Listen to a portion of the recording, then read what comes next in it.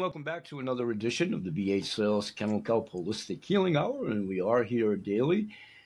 Some of you are here via invitation where applicable. Most of you may be ubiquitous audience. All audiences are most welcome. We are growing exponentially with your help, and we are seeing a modicum of success in that regard. That's most definitely imperative and directive to yourselves, but most assuredly, like provocative guests like the Reverend Cheryl Kincaid, that's going to be here in just a second. Some of you may have heard her bio from the Prelude show yesterday. So I thought it'd be a good thing to do to go right back to the Podmatch Arena and kind of reintroduce ourselves wherever we fall on the scale with Reverend Cheryl. So when you get there, and myself to do so, Reverend Cheryl Kincaid, Reverend Cheryl Kincaid, and scrolling down the said page, I want to get to the tags that will be encompassed in our conversation today from the Podmatch Arena. And those include redefining forgiveness, healing as a journey, Christian women and righteous anger, ministering to survivors of violence, survivors of incest, Christian women empowerment, faith, domestic violence, resilient survivor, trauma recovery. And then going down the page here for a second, here's the bio, verbatim. Thanks, everybody. Reverend Cheryl Kincaid is a Presbyterian minister who studied marriage and family therapy at Bethel Seminary and has a Master of Divinity from San Francisco Theological Seminary. Reverend Kincaid is a prolific author of 4 books, Hearing the Gospel Through Charles Dickens, A Christmas Carol. I neglected in the green room. Love to have you segue into that in a moment if you'd be so kind, which is the winner of the 2013 Independent Christian Publishers Illumination Award for Bible Study. The Little Clay Pot, that's Little Clay Pot, The Little Candle That Was Frightened of the Dark, Carries with a K, Karrie apostrophe S, carries thorn and a forgotten door called home. Reverend Kincaid seeks to tell the story of God's comforting redemptive grace in the midst of an imperfect world. Reverend Cheryl Kincaid has 20 years of experience in Christian ministry, and she confesses that many of her stories were inspired from witnessing God's redemptive grace unfold in wounded Christians' lives, including her own. We're asking everyone to visit her website at Pastor Cheryl Kincaid's website to hear her sermons and hear more about her other books. And that is, I'm going to read it first, the letters REVCHERL. Okay, let me start all over again. My apologies. REVCHERLKINCAID.com, Reverend Cheryl Kincaid.com, Rev abbreviated. And when you get there to do so, to read about the Reverend Kincaid's inspiration for writing Hearing the Gospel Through Charles Dickens, A Christmas Carol, visit her website. Once again, she has it segregated, and I'm going to reference this. Those of you that hear my shows, I'll fill her in on this at the close. Charles Dickens, I talk about him quite often at the show. Mm-hmm. So it's just kind of humorous to me in that regard in a very respectful way. So anyway, dickensandchristianity.com. For sure, check that out. I will do so myself. That's dickensandchristianity.com, and read about Charles Dickens' faith journey. And I think that's a perfect way to, well, we want to finish up here because we want to call to that website, Reverend Cheryl Kincaid, CherylKincaid.com. When you get there, that site contains information on where to buy Pastor Cheryl's books, as well as the interviews and sample sermons and the sample Pastor Cheryl's blog. Now it would be a great possibility to segue in and let her expand upon about yourself. Thanks for your patience with myself and getting here and being here today. And please tell us about the Reverend Cheryl Kincaid, and thank you for being here. Thanks so much for having me. That was a lovely introduction. Thank you. I'm a writer, and Dickens has always enthralled me. I think partly because it came from a very poor background. And so I resonated with the characters in his book where other people saw him as melodramatic. Right. So the book I could talk about both books, but the most recent book is A Forgotten Door Called Home. But You, since we you, started with Dickens, we you can please talk you about please him. segue in whichever way in order you want to take it. Please do. Please do. Continue. So Dickens grew up in a home where his father was the son of a lord. So think of Downton Abbey. And his father was a steward of a lord, is what I meant to say. So he worked in one of those big houses like Downton Abbey, and the lord of the house took pity on Charles Dickens' father and indulged him, gave him gifts, and educated him. So this young boy grew up to be an educated man and had a gift of writing like his son would have, but he had no sense of money. But he had these very high champagne tastes, and so that got him into a lot of trouble. And even though he was a generous man, he wasn't like Mr. Micawber completely in David Copperfield, but he was close to it. He didn't pay his bills. He couldn't handle money. That put him in a debtor's prison. And because young Charles Dickens was 11 years old, he was too old to go into the debtor's prison with his family. And so he was forced to work in a bottle washing, a boot blacking factory. And at that time, he saw some horrible things with child labor that never left him. He also saw the pain there was in poverty and how people get stuck in it and can't get out. And at that time, at the same time, when he became a young man and he started to write for a newspaper, started to write his stories, and the theme of poverty came up, there was something called the Poor Man's Law. And the Poor Man's Law was the law that put people away into workhouses. And the church supported it. In fact, the statement, "Are there no prisons? Are there no workhouses?" Dickens wrote that statement in the Mirror of Parliament. He said that a clergy person said it, and he was incensed. Now, he himself knew his Bible well. He studied at once to be in the Unitarian Church, but his best friend Foster said that his heart was always with the Church of England. That's where he always returned, was to the Church of England.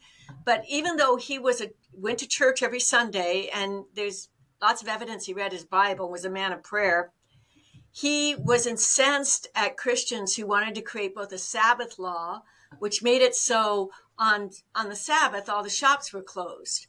And if you were very wealthy, that was fine. You had a day off. If you were a servant in a big house, that's the only time that you had to go shopping and the only time you had to recreate.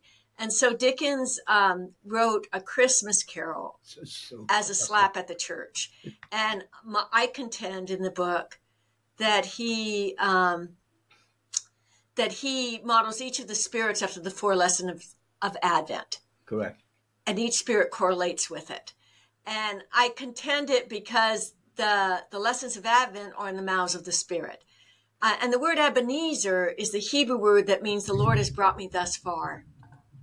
So poverty was a big issue growing up. It was one of the first books I had published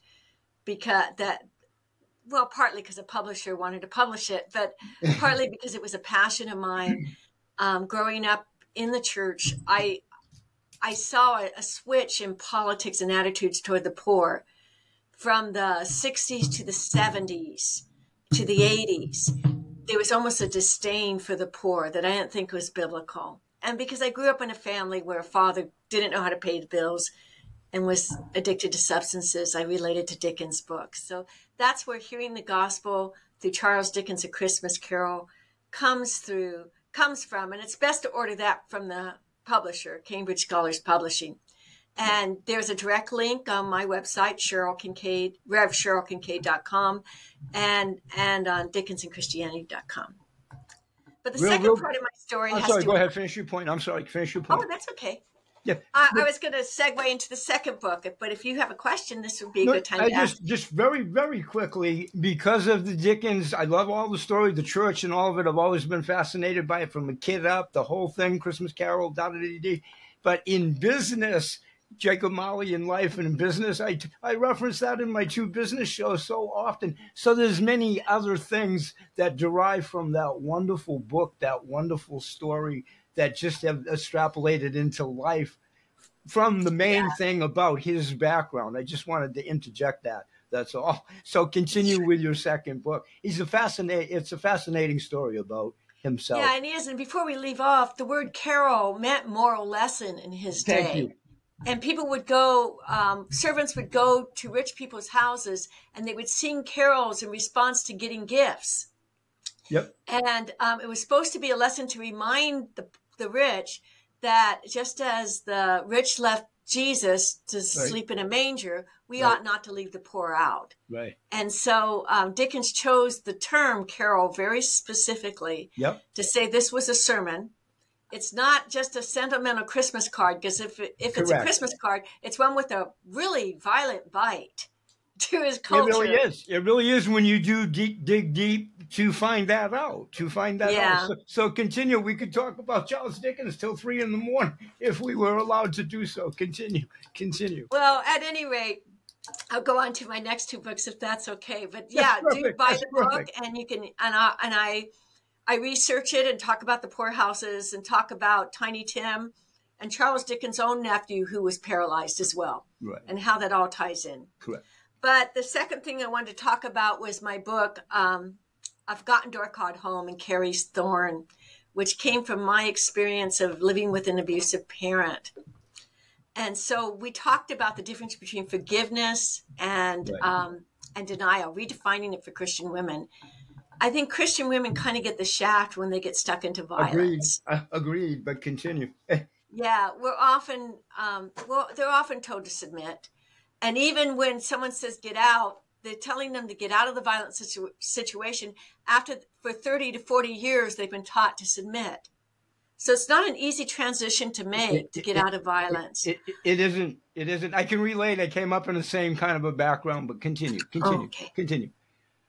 Yeah. So in my book, Carries Thorn, it's about two girls in foster care who empower themselves.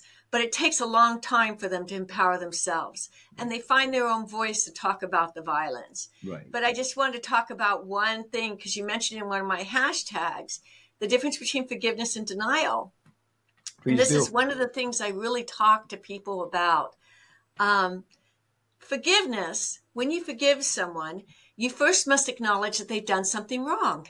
Correct. It sounds like a simple thing to say, but the Bible says if you confess your sins, he's faithful and just to forgive us our sins. That may be the hardest one to get the proverbial ball started, if you will. Continue. Yeah. So they have to confess. And so you have to admit that this person did something wrong. And when you admit that they've done something wrong, comes with that acknowledgement, comes the knowledge that this person is not trustworthy. And you must exercise caution around them. That's right. And forgiveness is when you release the anger and bitterness to God, but it doesn't mean you stay in the situation. Correct. You do have the freedom to leave the situation, even though you forgive. You don't have to trust the violator again. That's not a part of forgiveness. Denial says the abuse wasn't that bad, or maybe it was deserved, or maybe you had a role in it. And in denial, you hush the voice of caution, and thus you leave the door open for further abuse. Correct. And so in my book, I try to get women to get comfortable with the idea that they can have righteous anger. The prophets had it. That's what made them rail against the sins of Baal and Balaam. Jesus had righteous anger when he turned over the tables of the temple. He had compassion to the point of tears when he saw the people were like sheep without a shepherd and they were harassed. Jesus' heart is with the abused, not with the abuser necessarily. That's what I remind my wife every day, that Jesus said that when somebody might, raise their voice. So I tease a little bit. Continue, Reverend. Continue. But the reality is that you have the gift of Scripture to leave a violent situation. Correct. And even to divorce, because in the book of Matthew, when Jesus says, what are the causes for divorce, he says adultery, and that was given because the hardness of your hearts. Correct. And I can't think of anything that has a more harder heart than emotional and physical violence. And so you have the ability to leave in Scripture. And in this book, these girls, because they're not married, they're trying to figure out who is it safe to love. because one grew up with an addict and the other grew up with a violator. And that's what they're accustomed to. And so they're trying to learn how to create love in their own lives. Correct, and that's a tough journey. That's a tough journey. It is. Yes, it It is. is. So, I want your comfort zone, and our business is what you would want it to be. Our business. Did you care to say how the abuse manifested itself in childhood, or not necessarily, or not Well, yeah, necessarily? I was abused by my dad, both Okay. physically and sexually. Okay. I came to faith when I heard a voice in the middle of the night say, God is love, Right. because my father called the abuse love. And that I went to church the next day and talked to a Sunday school teacher about it. And I said what's called the sinner's prayer at that time. Right. I accepted Christ as Lord and Savior. And my life has been born out of that. The myth that I bought into, and this is one of the reasons I wrote both these books, was I thought because I was a Christian, I could just grow up and live a normal life and abuse would never touch me again because I'd only date Christians. The reality is that I found that there are Christians that will abuse you. I was lucky enough not to marry my abusers, but I was deeply in love with more than one. That was in my 20s and my dating years. But the Lord has taught me a lot. I had to redefine my responsibilities when it came to money. I hadn't been taught how to use money appropriately. I had to redefine my sense of empowerment as a woman, because not only had I been taught the abuse at home, I had both at church. I had a very empowering woman who taught me to respect myself, but I also Correct. had a youth leader who believed that women should submit no matter what. Yeah. And he drummed that in my head. Yeah. And so I had to fight those voices as I grew up. Right. Back in that day, I'm 69 years old. So back when divorce and all that was, oh my God, a really taboo thing, especially in Catholicism. Which, hey, I try to avow what's what and who's who. I don't make judgments, but in any event, that was a tough one. And coming up through parochial school, through a divorce and what have you, it was much different. And my point on that is, usually for all the wrong reasons, the man was the breadwinner and that old the hunter gatherer and all that kind of crazy stuff. And it did extrapolate into the women for not necessarily their own faults or anything. They weren't the money organizers, and certainly not of their own volition, because they were a housewife. All kudos to being a housewife. But I guess, to play to your point, once that situation changes for all the wrong reasons, you definitely have to incorporate that into your repertoire. Here I am as a woman on that side of it, and maybe not having had the breadwinner element and all that kind of crazy stuff. Does that make sense? By the way, Yeah, it does. I think that, and one of the things that saddened me often is that there seems to be an animosity toward women who stay in violent relationships. And women stay for all kinds of reasons. They they stay for do. economical reasons. Women still make a quarter on a dollar that men make. If you've So got kids to true. support, that's a real thing. There's also revenge. The abuser will often come after you. I don't think, and oftentimes I've seen therapists portray it as where the woman's as much as fault because she stays. There's lots of reasons why women have to stay. There really Um, are, and I think that's what I was trying to cut to. Thank you for synopsizing that for me. But that's exactly what I was trying to. There's the reasons are not. We're such a judgmental society on a lot of things. That definitely being one. A divorcee is this, or it had to be her fault, or whatever the crazy things. There's a combination, especially 4 decades ago. It was tipped tipped towards the men's side of the fence, and I don't mean that in a good way. It was it always the man was. was right, prove him wrong type of thing. If that even makes any Yes. sense. Way back, way back. Yeah.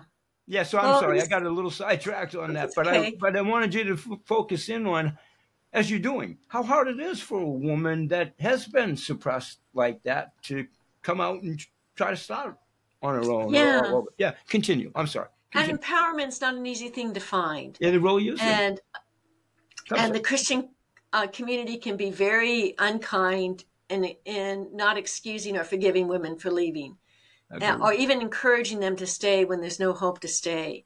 Agreed. And so the reality is, as Christians, I wanted my voice to stand up when I wrote these two books to say that women deserve something better, that they can embrace righteous anger, they can embrace intolerance, and they don't have to put up with that nonsense. And, our Christianity, both Catholic and Protestant, Correct. used to be strongly salvific centered in the sense that it was all about salvation. It was all about knowing Christ as Lord and Savior and the Correct. sacraments. Somewhere in the 60s and 70s, we started to focus on the family. And I think it came out of a good place saying, well, if we keep families together, we can keep morality together. Correct. That's not true. And it's not necessarily even biblical. Salvation is still individually centered. It's about a person knowing God. A woman doesn't have to go Absolutely. through her husband to know God. She Absolutely. doesn't, and a husband doesn't have to go through his wife. So the reality is that there's this relationship with God that's more important. And in that relationship with God, that can empower you out of violence, and you can let it go. And you can, I think of the scripture in Matthew 5, in Matthew 18, where Jesus was talking about that if your hand causes you to sin, cut it off. For it's better to be without a hand in heaven and in the kingdom of God than to be in hell with both hands. But I know women who've been encouraged to stay in violent relationship with both hands when it's just time to cut this off. And it's time to depart from it and find something better. Sometimes when And, I'm sorry, can finish that point. I'm sorry, go ahead. oh, that's essentially what I meant. You can go ahead. That's okay though, but when we peel back that curtain, as a therapist or whatever, when that curtain gets peeled back, it's amazing, not in a good way, how much abuse in some situations they are taking just to stay in the relationship for whatever convoluted reason or whatever. How much real abuse, both physical, mental, sexual, whatever. Sometimes the complete gamut, as you well Yes. know. So that Yes. vortex of a woman coming out of that, Yeah, that's that's pretty tough. true. That's pretty tough. It is. And abuse is often like the frog in the water that you heard in college. You put a frog in hot water, it jumps out. Correct. You put a frog in lukewarm water and you slowly turn up the heat, it'll cook itself. Yep. So abuse begins with putting someone down emotionally and physically, and then it goes into hits. Think of slavery and also the Holocaust. There was this middle passage in slavery. They kidnapped the slaves and then they starved them and kept them on this boat for 6 months till they felt like nothing. And then they were broken enough to sell into slavery.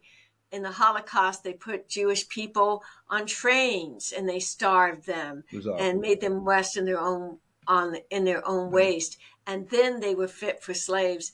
That happens in an abusive relationship. It's subtle.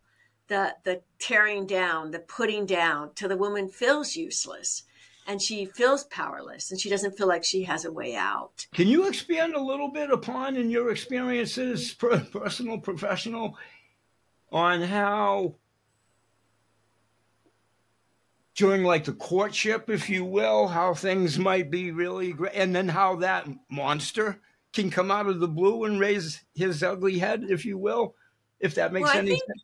Yeah, go ahead. in my case, and also in statistically, if you come from an abusive home, you're most likely to feel at home with an abusive person.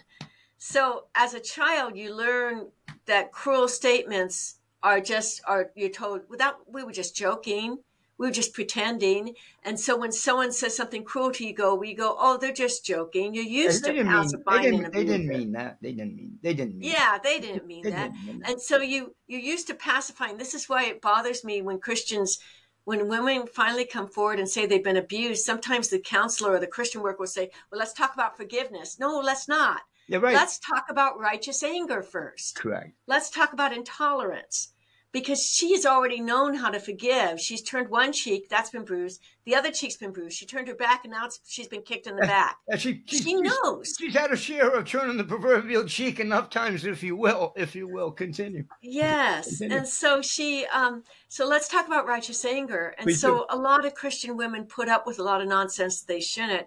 And sometimes in some Christian circles, the man, overemphasis is put on the man that he's the spiritual leader, therefore he should mold her. Right.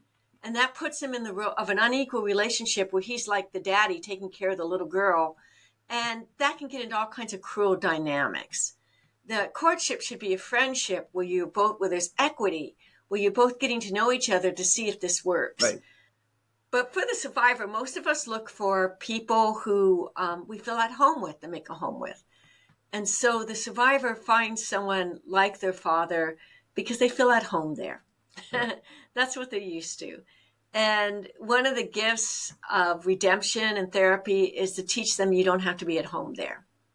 But the more the abuser also looks for someone whom he can abuse or she can abuse. And They when really they get do. into that situation, They really do. The two work together to create a very unhealthy dynamic. They really do, and that pattern usually follows that individual through wherever they go next in a relationship or in life. Not always, not always, but usually the man, if he's of that ilk, it's a lot harder for all the wrong reasons for men to stop doing that. I'm not sure where men are at nowadays. I'm liking to think that the women are finally getting to have their voice and be listened and be more edified thanks to great work like yourselves. And I'm not cutting you out of this segue by any means, but at the end, I love to ask all my guests about the world situation and how it can be good and how as we slowly segue out to that point, where do you think we are? We all obviously have lots of ground to go in that arena that the women are getting more heard, are becoming more aggressive in a good way to start to, hey, what are you finding? Are we gaining ground from 4 decades ago to my I earlier think we point? are. I was very encouraged by Rick Warren, a pastor of a megachurch who recently tweeted an apology to women for Yep, trivializing them love it, and using scripture to do so. love it. And he's a powerful man that people listen to, and I I praise love that. God for that. And those are the men that are going to carry some thunder by saying that. Continue. That's true. They're the ones that are going to carry some thunder, and people will listen to them.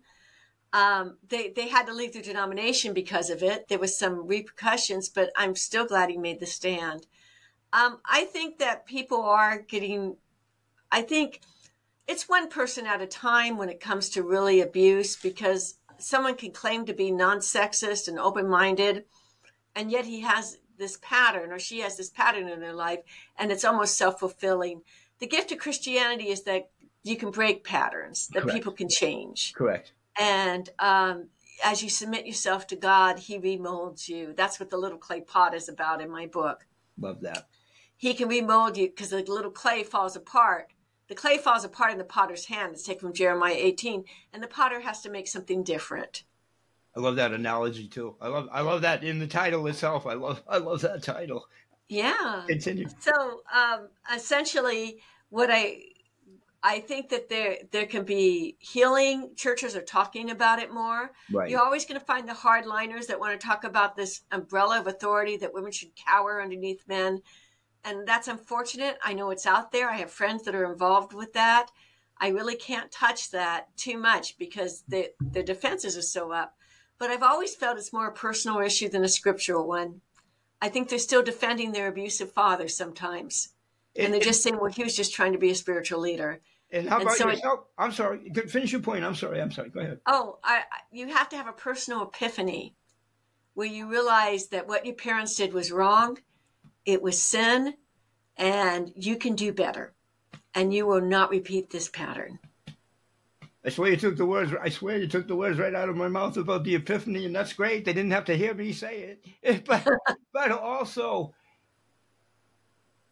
yourself within the profession, the genre. Now for a few days, a couple of years, are you more readily accepted? Like not the rebel without a cause. I like to call myself James Dean, the rebel without a cause, kidding around. Are you more perceived as not necessarily, oh, watch out for her or whatever craziness goes out there, if I'm making sense with that question? Are people It, accepting you more as, hey, that's starting to make sense type of thing? yeah, I'm in my present denomination, which is called Eco-Presbyterian, and Right. it's Evangelical Covenant Order. Egalitarian is one of the principles they embrace, and I feel very accepted to talk Awesome. about violence Awesome. Because it's so there. important. I mean, it's not your battle, but it makes your battle so much easier when you're accepted. That certainly helps. So that's great. That accentuates getting the message out with a lot more Yes. cohesion. So I like Yes, that. it I like does. that. So tell everybody about all your particulars so we don't leave anything out, the M and everything, before we segue out. Well, And then I will have you talk about the world situation and some encouraging words because I know you got some for us. So I'll let you take okay, that away. so well, my book, my website you left out the Y. It's CH. Please correct me. Please correct me. Thank you. Okay, it's it's Reverend REVCHERYL Thank you. KINCAID.com Thank you. and Dickens and Christianity.com, and the and is AND, are my two websites. You also can go onto Amazon.com and just type in Reverend Cheryl Ann Kincaid and my books will come up. A Forgotten Door Called Home is the newest one. Carrie's Thorn. Those are two books about girls aging out of foster care. The Little Candle That's Frightened of the Dark is an Advent story for children. And The Little Clay Pot is a story based on Jeremiah 18. And Hearing the Gospel Through Dickens, A Christmas Carol, is really an Advent devotion, but it's also an historical study, an argument as to why Dickens would be motivated to model each of the spirits after the four lessons of Advent. And real And quickly, before you segue, shame on me to my long departed niece, Cheryl. She'll be talking to me tonight and giving me the Dickens, pun intended, for leaving off the Y. My apologies. So segue in, please. The world's a little bit upside down. There's a lot of theater. Yeah. What's the precipice that we're going to churn this and make it just such a great gateway to so many things that are going to become revelating in the future, given the opportunity to do so? What would you say to folks that might have a little bit of upset, anxiety, and so forth? Thank you. yeah, and I have my own anxiety. How I could you not? trust. How could you? We're humans. How could we not? Continue. How could we How not? could we not? I honestly believe there is no sin that has been perpetrated against me or I have committed that can thwart the purpose of God. I pray for revival, like the first and second Great Awakening. In the second Great Awakening, there's some political things that happen that people don't notice. Child labor laws came out of that, out of Methodist prayer meetings. So did suffragettes. They started to vote. Susan B. Anthony was a Methodist, and it was the Methodist Church that started to fight for women's rights. And also the YMCA came out, and the Boy Scouts of America all came out of the Second Great Awakening. So I pray on a daily basis that something like that will happen. Not only revival, but revival with compassion. I'm troubled by how much Christianity lines up with the fascist, it seems lately, and the authoritatives. And I want us to line up with the oppressed like Jesus did. I want us to line up with those who are with the foreigner and the immigrant and the houseless person and the survivor of violence. And I think that as we open ourselves to the Holy Spirit, I think that God will stir up that spirit of compassion in us. And that's what I'm praying for. I think that's a beautiful prayer, and I think it's a beautiful place to leave this session. So, to the audience, I'm going to say bye-bye for today, and please continue to join us each and every day. Continue to pay it forward with all these guests for sure, and most assuredly, the Reverend Cheryl Kincaid with a Y, because it's together, the network. You'd be amazed that when the numbers spread and we do things calmly, serenely, peacefully, and together, that's a deterrent that's as much of an arbitrator to Jerry Springer-ish stuff. They don't know how to react to that type of an attitude because it's the right one. Thanks, everybody. We'll see you again tomorrow. Peace, everybody. Thank you. Bye. Okay.